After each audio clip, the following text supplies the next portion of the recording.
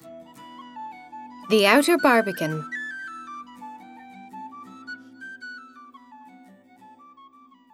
This area of the Rock of Dunamase is called the Outer Barbican. Follow the path to the right and you will be able to see the impressive bank and ditch that surrounds the fort and forms the first line of defence. The defences of the castle cleverly used the steep contours of the rock outcrop as natural barriers to stop enemy attacks.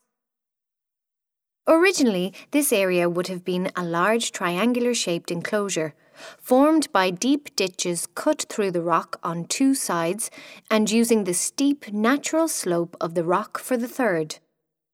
It is possible that a large wooden palisade and earthworks formed a strong defence on the inside of the ditches, making the Outer Barbican a daunting prospect for any attacking force. In peacetime, it is likely that this area would have been a busy, bustling place, with traders, merchants and skilled craftsmen plying their trade. Many would have chosen to live close to great castle sites like Dunamase, as the garrison would have offered steady trade and employment as well as security.